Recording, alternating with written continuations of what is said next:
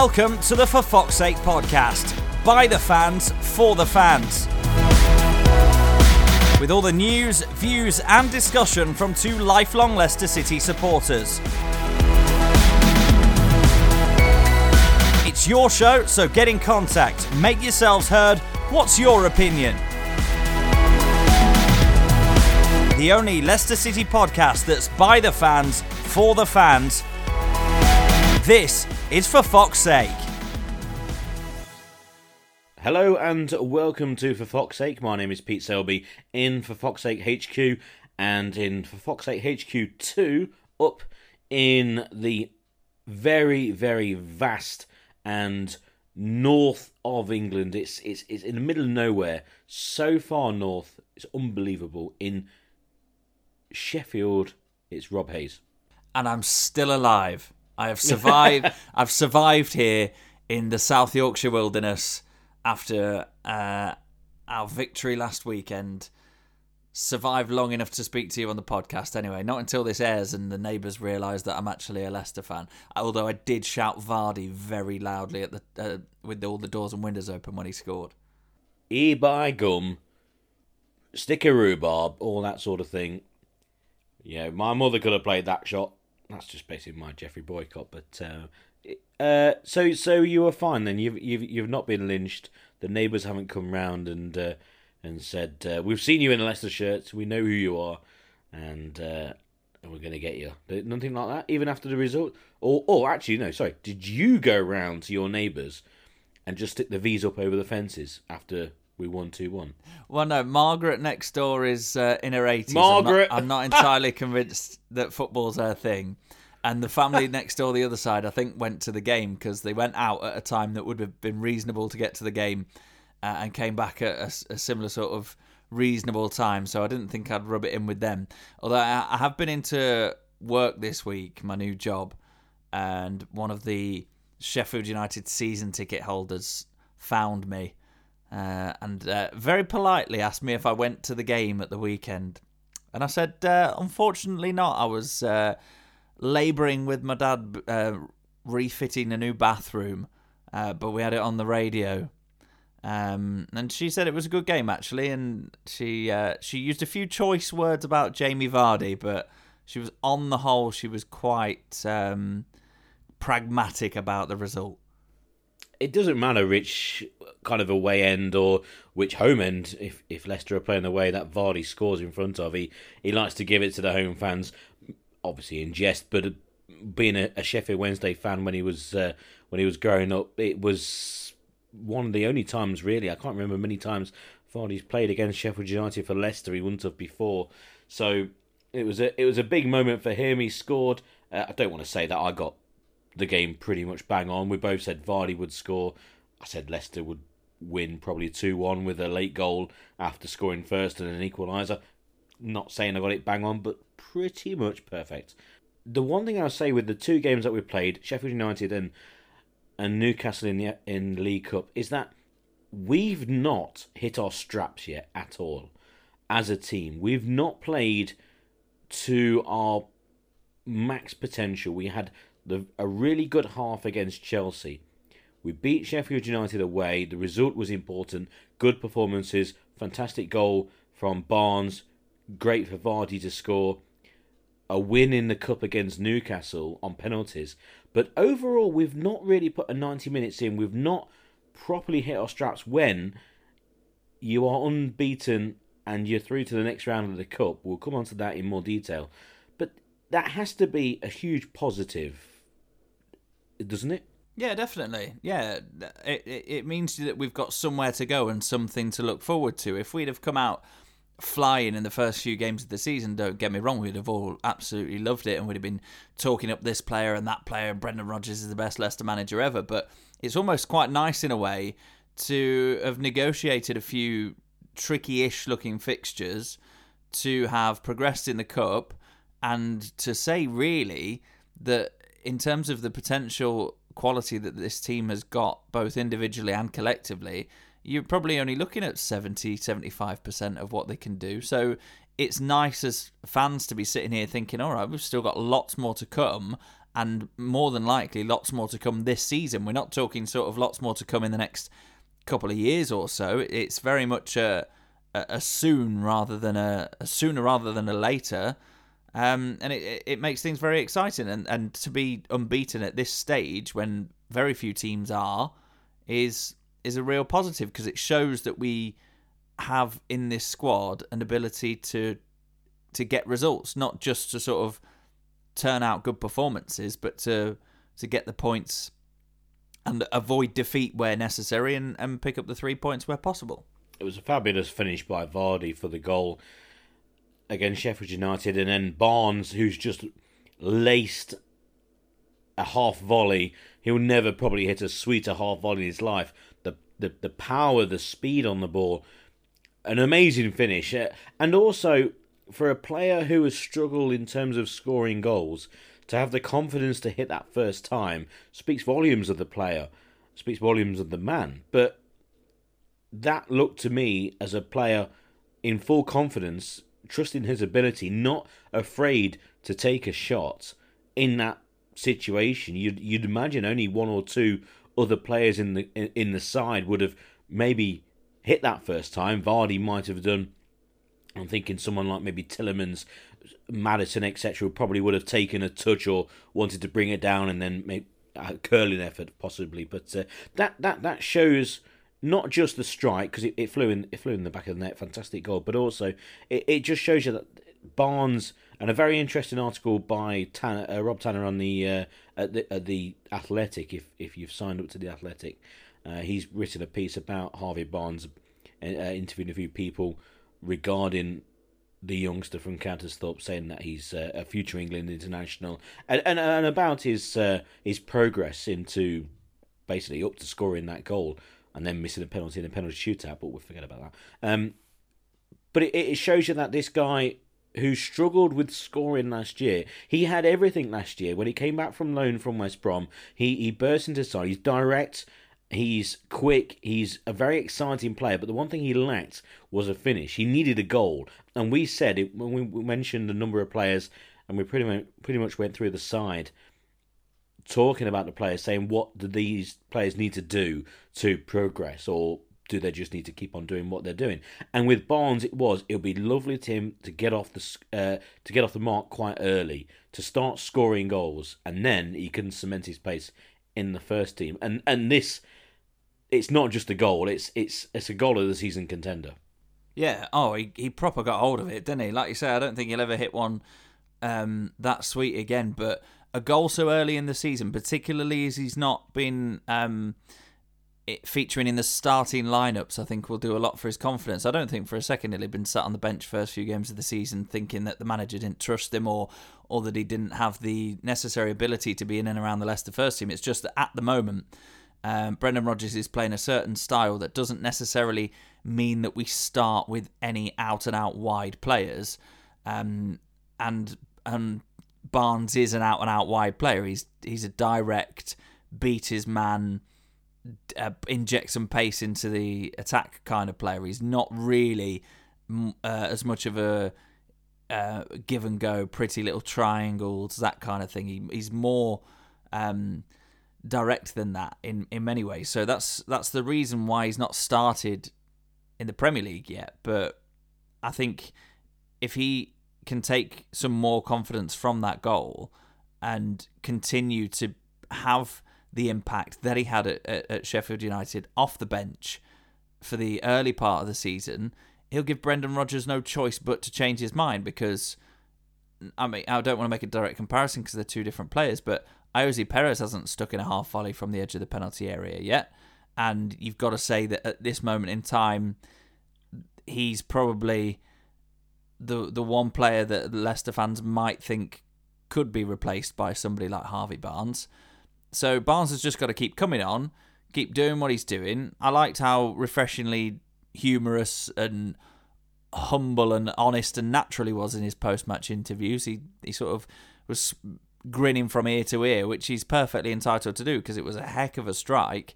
And I think one of the reporters asked him, what did Brendan Rodgers say to you just before you went on? He said, yeah, I've got to go on and do that. You know, he just had a bit of a laugh about it, and I quite like his his mentality, and like you say, Pete, it's a measure of a confident young man who absolutely wallops that into the back of the net, and he's a great asset to have for the last half an hour of games at the moment, and very much a future regular starter for Leicester, one almost undroppable if he keeps going in this direction. And as you say, with the Rob Tanner article and various noises from people that have worked with him from a young age, then why not England international? Because he'd only be following in the footsteps of quite a few other youngsters that have been able to show their ability on a platform such as Leicester City. I agree, and we mentioned with Barnes before that he brings a different aspect to the team that a lot of players at Leicester. It's nice football, good players, nice passing. Nice passing, that sounds really weird, but in terms of short passing with Perez and Tielemans, etc., he gives a different dimension because he's direct, he's quick, and he will take on a man. Like Albrighton will get the ball into the middle as quick as possible. Gray gives something else. We're not quite sure what, but he tries to be tricky and he tries to beat a man. But Barnes is that direct player. He will be out wide, and I love the option of Barnes in the side because he is different to Perez. He's different to Maddison. He's different to the creative midfielders further back like Tielemans, etc. And he also has that X factor, which is a terrible term, but which happened at Bramall Lane with that volley. I would like him to be starting for Leicester. Perez is the issue at the moment, a 35 million pound signing who has not started fantastically well. He was okay at Newcastle, but again, in terms of a teamwork, it's not that he's out of place and looking lost in a Leicester shirt at all. He's fully part of the side. He's working hard. He won back possession for Leicester for Maddison to then play the ball through to Vardy for the first goal at Sheffield United. He worked hard at Newcastle as well. He's playing all right. It's just in the final third of the field in an attacking sense, it's just not clicked. And I can fully understand why Brendan Rodgers is keeping him in the side, because you want to get one of your big signings going. You really do. But at the moment, I would still be playing him in front of Barnes because, as much as I'm a huge Barnes fan, he's a great impact sub and he can come on in a number of positions. Those fluid three players behind Vardy, they can all move around different positions.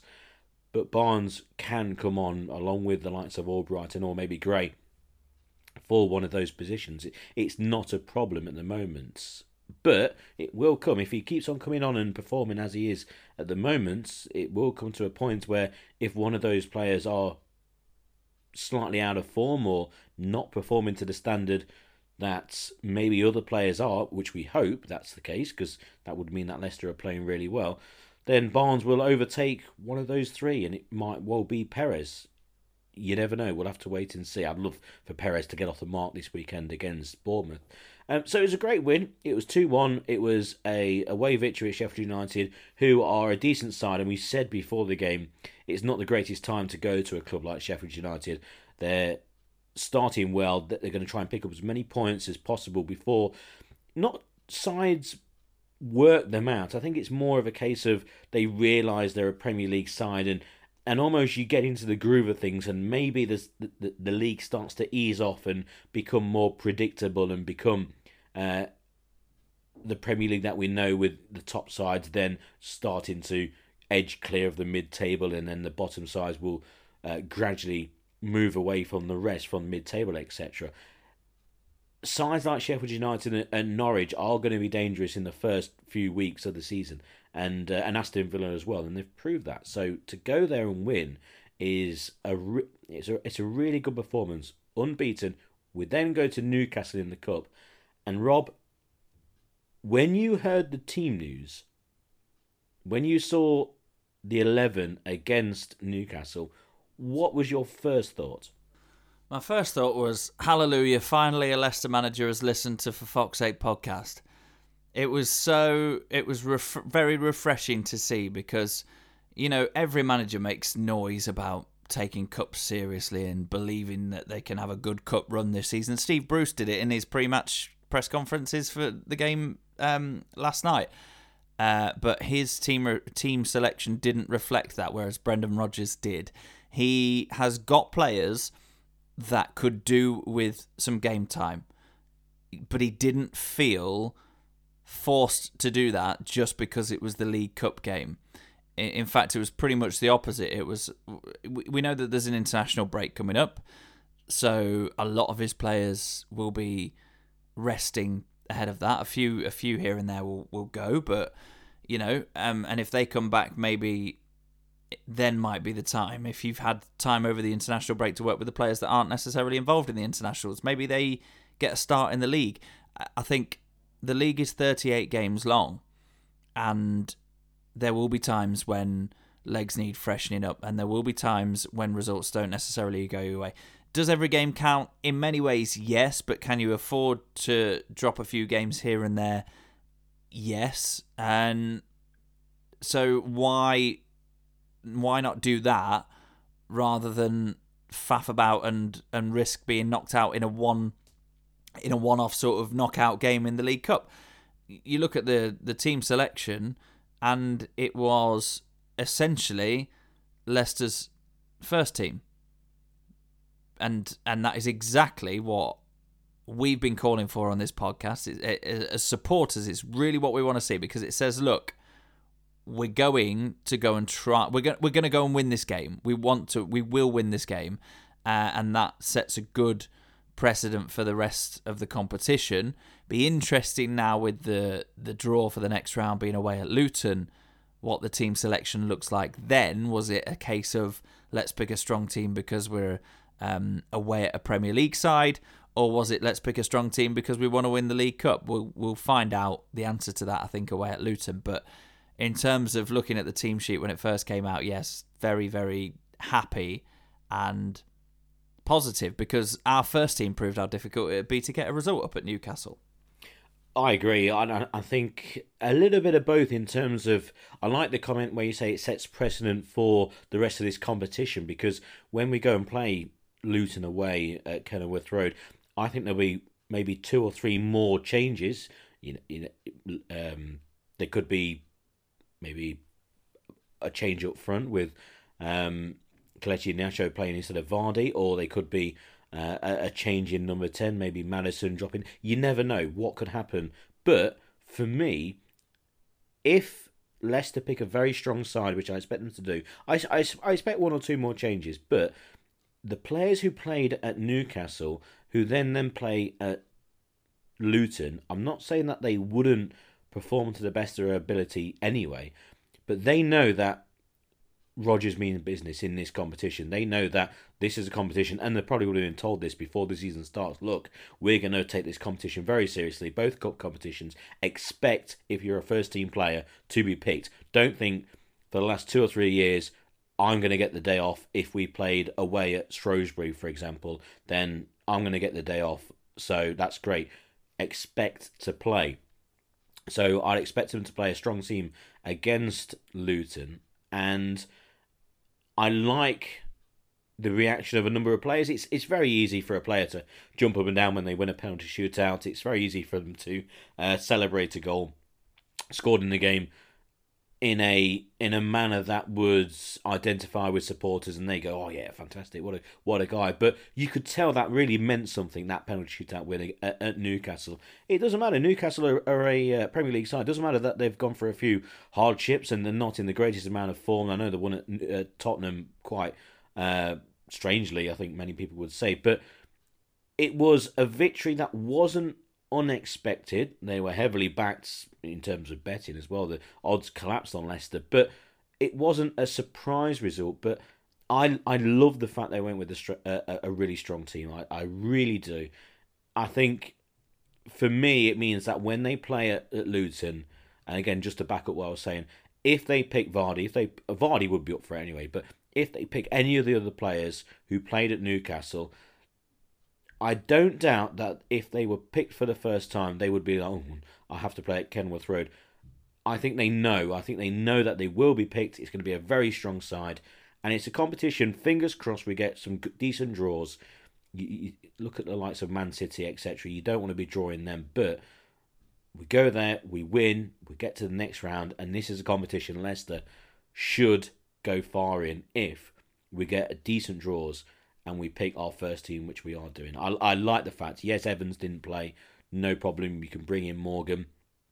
One or two others on the fringe. I'd be interested to think to know what some of the fringe players thought. Maybe the likes of someone like an Iheanacho, for example, who played well during pre-season, scored a few goals. Maybe he would have thought I might come on here or I might start the game. It didn't quite work out. So there is a double-edged sword with this. There are a number of players who haven't played yet for City, and I like the fact that they've got a settled, rough first kind of 11 or 12 or 13 players. But what do you think about those fringe players not playing? There is two sides to this story.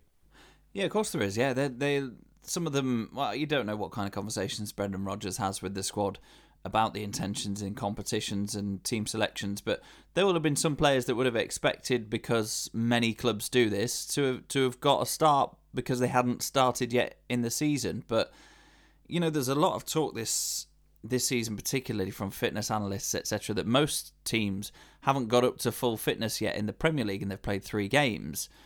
So it can't be a case of the players being tired. So it's no excuse. So Brendan Rodgers has obviously looked at the fact that we are probably the 6th or 7th best team in the country. So therefore in this competition, and then if a couple of teams above us play their reserve teams, then we are probably top 3, top 4 in the competition. So he's seen it as a game to go and win. And if these players that have played 3 Premier League games aren't quite up to scratch yet, then think of what kind of level the fringe players will be at. And I know it is a double-edged sword, because you want those fringe and backup players to be ready to come in when necessary. But the problem is when you bring 7 or 8 of them in, you've got an entire team that's below par. Whereas if you've got a couple of injuries in the Premier League, but you've got a team that is predominantly up to speed and is playing well, to bring 1 in is not usually a problem, or 1 or 2 as the handful of changes that were made for the game against Newcastle last night. But you start changing everybody. You change the keeper, for example. All of a sudden there's a different way of communicating. There's different expectations from the defenders. You change bits and bobs in the middle of the park. You know, it all of a sudden it just becomes too fragmented, and that's the reason why it's not really much to do with the names on the paper as the fact that it's a lot of different ways of playing. Regardless of how well tactically drilled a team is, each individual will do things slightly differently. So for the fringe players, you don't know what was going through their minds, because you don't know what's been said to them, but you would imagine that some of them will have expected to feature a little bit more. Now, I don't know if I haven't read or haven't searched really about Iheanacho, but we're talking about him as essentially our backup striker. We were questioning whether we had enough firepower in terms of strikers in the squad on a previous podcast, and he hasn't even made the bench for the last couple of games. It was certainly a game where you'd have thought, if Vardy plays for an hour and we're winning, get Iheanacho on and get him some minutes in the first team. Because like you say, he bagged a few goals in pre-season. All right, we didn't play the most illustrious of opponents most of the time, but he's clearly a massive confidence player. So for him to not feature recently and not even get a look in the squad for the League Cup would suggest that, I don't know, Brendan Rodgers isn't a huge fan. But it is an interesting one. I don't think there's many other players that will be massively disappointed. James Justin might have wanted to make his debut. Papi Mendy's probably not the happiest of chappies sitting on the bench after seemingly getting himself back into the first team under Claude Puel. But apart from that, you've not really got anybody else that can sit on the bench and properly complain. We've aired our thoughts about Gray. Albrighton has been talked about by Brendan Rodgers. I think Albrighton knows his position as a squad player, an impact sub, a model pro in the squad, and I don't think that'll have bothered him too much. But apart from that, I don't think there's really anybody else that that can be that agitated about it. No, I agree. It's interesting. I think the squad is in a period of transition. As much as we've got a settled first team, I think a lot of players are, and rightly so. Some players have hung around at Leicester for a while on decent money, and I think at the moment Rodgers is trying to ship these players out. There's still time in the transfer window for players to move abroad. We've seen the likes of Silva, Slimani, etc. They've gone on loan. It might be the case that it is still a case of players being filtered away from the squad. Maybe Iheanacho, I know he's pretty much our only backup striker, but also it might be a fact that this is a sequence that will continue, and if he's not making the bench, then he might be being made to look for a move in January or at the end of the season. Gray has been spoken about in no uncertain terms by Rodgers to say you need to do better to be involved. And again, we mentioned last week a move for him might be on the cards. Mendy the same. He'd be wanting to play first team football at his age and also his quality as well. I'd imagine the club might want to keep him, but if he wants to move on, there you go. And I think Rodgers has got this core 15 or 16 players. You'll add in a few youngsters away from that, and maybe a few players who'd be happy to be part of a squad, like you said, Albrighton. But then the rest of them, if they want to move on, then they can do, which is something that's not really happened since maybe Pearson's era, where he had his settled side and his settled players, and anyone else who kind of wasn't in the clique, they went, which ultimately turned out to be very successful to operate in that way for the club. So we'll wait and see. It was the one person actually who turned out to be the star really on the day was Schmeichel. I was interested that Schmeichel played because normally you'd say there might be one or two changes in the starting lineup in the outfield terms, but also in goal you'd expect the goalkeeper to be changed. So that was not a strange decision, but it was that was the one eyebrow that I raised as soon as I saw Schmeichel. I went, right, they really do mean business, and he's arguably, you'd say, possibly the best in the world at saving penalties. He'd certainly be in the conversation. You look at his exploits for Denmark in the World Cup. He would have to be in the conversation for, if you were in a penalty shootout, who would you like in goal? But we're through to the next round. A win in the Premier League. Everything's going fine. We've not yet hit peak form, and yet we're playing Bournemouth at home at the King Power. An interesting game. I went to this game last year as a fan. If you remember, it was one of the later games in the season, one of the latter games Rodgers was in charge. I went as a fan for the first time for years and years and years. I went with my dad, and Leicester won very easily 2-0. Bournemouth were shocking that day.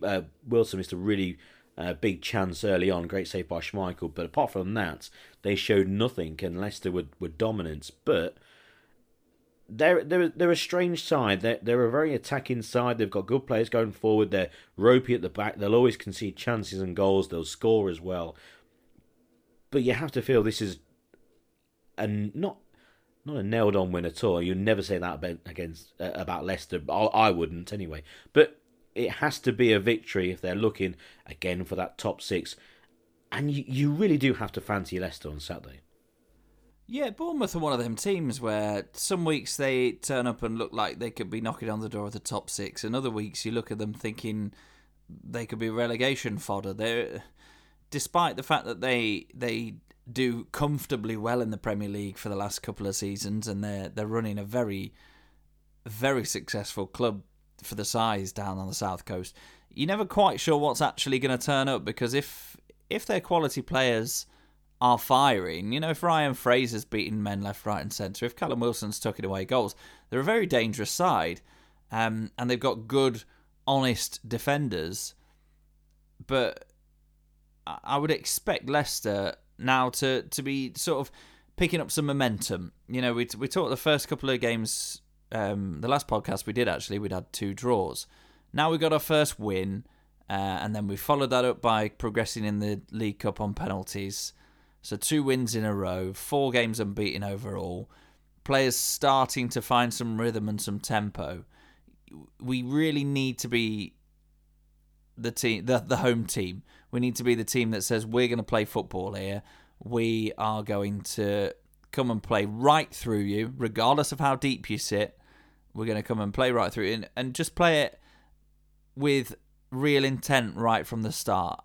And I know we kind of want that every game. We say that most games, but we have to make this happen. You know, the Sheffield United game was a bit of a sort of end-to-end, a bit. It swung it both ways a little bit. The Newcastle game was tough because they parked the bus like they usually do. But this has got to be... Wolves did the same. Wolves were really, really compact against us. And Bournemouth, although they do try and play expansive, more counter-attacking football, there will be times when they just absolutely camp in, and there'll be times where we've got to find a way through. And these players now have got to show the confidence to be able to do that, both individually and together in little pairs, little threes.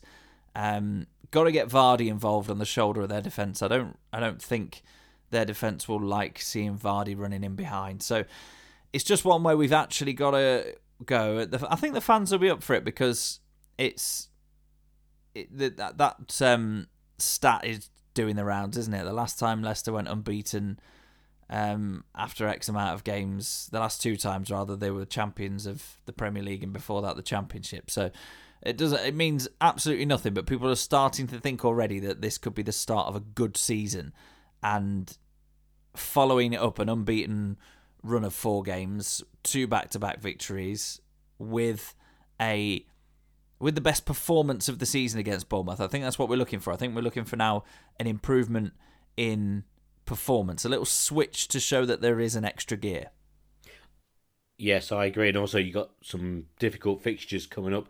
Maybe away at Old Trafford is not so difficult as it maybe appears or has been in previous years. At the moment, I'll expect Leicester to go there and get a result, but we'll come to that in future weeks. I think it's a grand opportunity for the likes of Perez to get off the mark. I'm going to back him to score. I think he'll score, and I think Leicester will win, and I think they'll win quite convincingly. I can't see any reason why it can't be a similar result to what it was late on last season, a routine win. Maybe they'll still concede one, but 3-1, 2-1, maybe even 3-0, something like that. But that's what I'm going for. I'm going for Perez to get off the mark, and I think if Leicester just play their game, even not to 100%, and I still think they'll have plenty enough to beat Bournemouth. The only thing that would happen, obviously, you never know what can happen during a football match, but strange incidents aside, Bournemouth can beat anyone on their day, home or away. But from what they've shown so far, they haven't evolved of a side. They are still the Bournemouth that we know and we quite like. Everyone's got a bit of a soft spot, I'd imagine, for Bournemouth. A small club in terms of the rest of the Premier League, doing really well. Great manager, good to watch. Whenever on TV, it's going to be a decent game with lots of goals. But I can't see, if both sides play to the level that we know that they can, I can't see any reason why Leicester cannot win this game. And it would be important because it will keep the run going, and then we do have difficult games coming up. So for me, it's going to be Perez to get off the mark in a decent win for Leicester. I'll tell you what, I'm going to go for 3-0. I'm going to go for 3-1 because I backed us to get a clean sheet on the last podcast, and that didn't happen. So, but I think Çağlar Soyuncu is going to further stake his claim of one of Leicester's newest and potentially most intriguing cult heroes by bagging a goal from a set piece. I think the big squarehead is gonna get one of the goals. Oi, here we go. Well, he loves a challenge. He doesn't back out of a challenge, and I think that's the case in either box. But yeah, I completely agree with you. I think it's got to be the time now where we score goals. Yes. To win at home, scoring 3 goals is not a sort of dream. It's very much a reality with the firepower that we've got. The confidence is coming. The performance levels are coming, and if it all clicks at the weekend, then that's a very realistic outcome, I think. Yeah, I can't see any reason, and people will be full of confidence. Maddison with his dinky chip down the middle, his Panenka penalty. There's been an interesting. If we move on to the cyberspace social media furore of the week. Last week it was the caps at Stamford Bridge. This week it's the response to Maddison doing his Panenka in the penalty shootout. Instantly you go back to Cormorgant in that penalty shootout, but I ain't got a problem with it. The reason is it went in. I don't care. Someone could run up and backheel the ball. You could dive head the ball, whatever. If a penalty goes in, that's fine for me. Would I like my penalty taker for Leicester in the Premier League, which he's not, to be dinking the ball down the middle, Panenka style every week? No. But it was a penalty shootout. Put your hands in the air and go, fair play.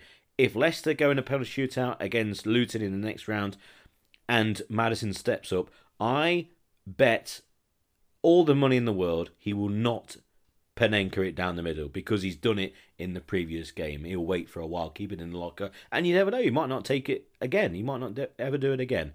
But there was a bit of a furore over that. I can half see why, because of the history with Cormorgant, etc. But again, for me, not a problem. It went in, no problem. Barnes missing, not a problem. He wasn't fussed. We won the penalty shootout. But that's what's been rumbling in the background. Apart from that, I think it's relatively been a quiet week. Apart from Maddison and Chilwell being called up to the England squad, nice for Maddison to get into that squad. I think it's and as regular listeners to For Fox's Sake would know, I am quite a critic of Maddison. I think it's probably just because of his performance, especially in the big game against Chelsea away in the second half, and also because we have not had many games in this season, and he has a great assist for Vardy at Sheffield United, and he's played well. So I think it is just, and hopefully this can then kick him on and spur him on to be picked in future squads. And also, as we mentioned last week, hopefully this kicks, say, Gray on in training, and when he gets a chance on the field as well. You never know what can happen by people overtaking him, who's been previously picked for the England squad. So it's good to see Maddison in the England squad alongside his best mate Chilwell. Yeah, I wanted to touch on Maddison because we did kind of inadvertently make last week's episode quite Maddison heavy, and we weren't necessarily singing his praises. We were saying that he's getting there and he is starting to show more confidence, but he's one of them players that rarely goes missing on a pitch. And that the ball for Vardy's goal against Sheffield United is exquisite, and the confidence that is... Look, he's always a confident lad. He says that. He says, I've got to be confident and back my own ability, because, if you don't, that's when you start not taking the chances and not creating the opportunities. But it was kind of embodied by the Panenka penalty, the confidence that is flowing through him at the moment. And that has quite rightly been rewarded with a call up to the England squad. A confident James Maddison is exactly what Leicester City needs, because he'd keep trying, and with more success, the sort of weighted through balls, the first time passes, the little flicks round the corner. And look, he is the kind of extravagant footballer that has a Panenka penalty in him. And like you say, Pete, I'm absolutely not bothered one bit, because it went in, and it was a massively better penalty than Jan Kermorgant's. Kermorgant chipped it slowly and so low that the keeper... Was it David Marshall, the keeper at the time? He was down. It could have been Mr. Blobby. Going bottom corner. He got back up and caught it. Maddison chipped it, but he chipped it high enough so that if the keeper did stand the ground or did half commit to a dive thinking, I'll get my legs, will save the one down the middle, it was pretty close to the crossbar. And look, it hit the back of the net, and we won the penalty shootout. I don't see why there needs to be a problem with it. If anything, I think as a Leicester fan, I'm looking at that going, Maddison is properly on it. He is very confident, and that is exactly the kind of confidence and momentum that we want him to take into the next game, because an assist for Vardy, a goal, albeit from a deflected free kick, a Panenka penalty, he's going to be absolutely buzzing, and he'll be itching to get back on the pitch come the weekend, and that will be only a positive for us. I completely agree. Yeah, it's all good signs. I mean, my first thought was, remember Zidane's penalty in the World Cup final when it hit the underside of the crossbar, bounced over the line, and then came back out. And I mean, what an amazing game for him. And headbutting later on and getting sent off in his last game. But it was that kind of penalty because it just grazed the crossbar. He is full of confidence, and when you put those sequence of things, I forgot about the free kick. Yeah, the free kick that went in, and I know it took a deflection, but still, it shows you that he's full of confidence. And if you ever want a player to be confident, it's either your centre forward or your most creative player in the side, and that's Mr. Maddison. So that to look forward to.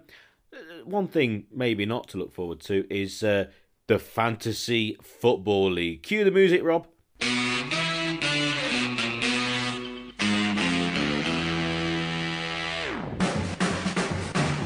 So, on to the Fantasy Football Top 10 for Fox 8 Podcast League.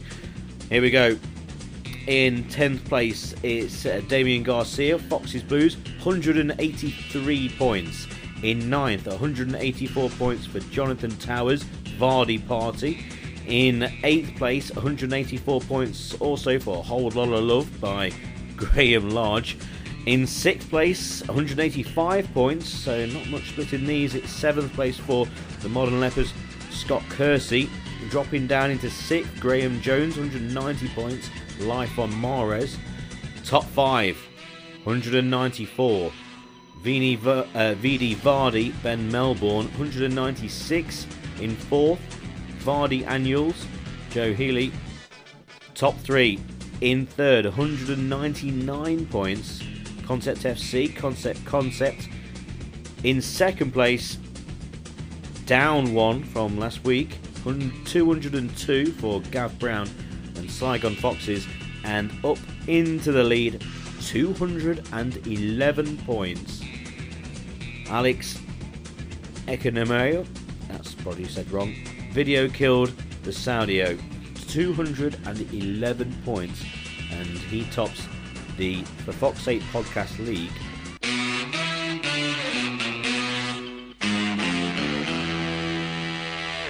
And as I scroll down, Mr. Rob Hayes, I can see you. Where are you? You can see me lower than you. Correct. 47. You are 47th with 33 points last week, which just by browsing through, that's pretty low. I'm in 40th. Super Frank Sinclair.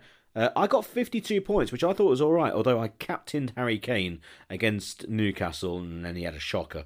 I had a half decent week after playing my wild card, but I'm still positive. I've got plenty of Man City players and they play Brighton at home, so I'm quite sure that my 40th, I reckon I'm going to be in the top 20. I'm going to be in the 20s next week, so I'm confident that I will move up. Have you been changing your captains? Have you been making subs? I forgot. This week was the first week I've forgotten. And I can't believe I forgot based on the fact that I was extremely pleased with myself after the previous week. All I want, and I know this dream is slipping away very quickly, all I want is to be read out in your top 10 just once. But, you know, the longer you spend away from the top 10, the more difficult it is to close the gap. So something drastic is going to have to happen for Pete Selby to read me out as one of the top 10. That's true. I mean, in 10th place, Fox Blues, Damian Garcia, he got 51 points. Crikey, Vardy Party, Jonathan Towers, 72 points. How did you get 72 points? Anyway, so top 10 starts with 183 points. Rob, you're on 143, which by my maths is 40 points away. I'm on 152, so I'm a huge 9 points ahead of you. So that's all good. There we go. That's the fantasy football. If you've not joined the league, then do get in contact with us on social media, and we can point you in the right direction. But I think you'd obviously start on 0 now if you join, so maybe you won't. I don't know how many leagues you're part of. Looking down, I'm nowhere near the top of any of mine. Anyway, that's the fantasy football And for this week, we're not going to dwell on that lots, but we're going to always mention it. And I love the fact that you got the music on the go as well. That's well done to you. I tip my cap to you, sir. Anyway, if you want to get in contact with the podcast, for fuck's sake, at FFS Pod on Twitter, so you can search for us there and find us and give us a follow. You can find us on Facebook as well. Just type in For Fuck's Sake Podcast and we'll come up. Give us a like, give us a follow, and it means that you'll be up to date with every single podcast. Follow us on social media. You can also then sign up on Apple Podcast, iTunes as it used to be called. Give us a subscribe on there. We're also on SoundCloud, and I'm going to actually try and put us on Spotify. A lot of people use Spotify for podcasts, and I'm going to try and get us on there. I've got other ones on there, Drinking with Fear, and I'm going to try and get us on there. I can't see it being a problem. So hopefully next week I'll be able to announce that we're on Spotify, which people use. I use that actually for music, incredibly enough. Even someone as stupid as me can actually get a hold on modern technology.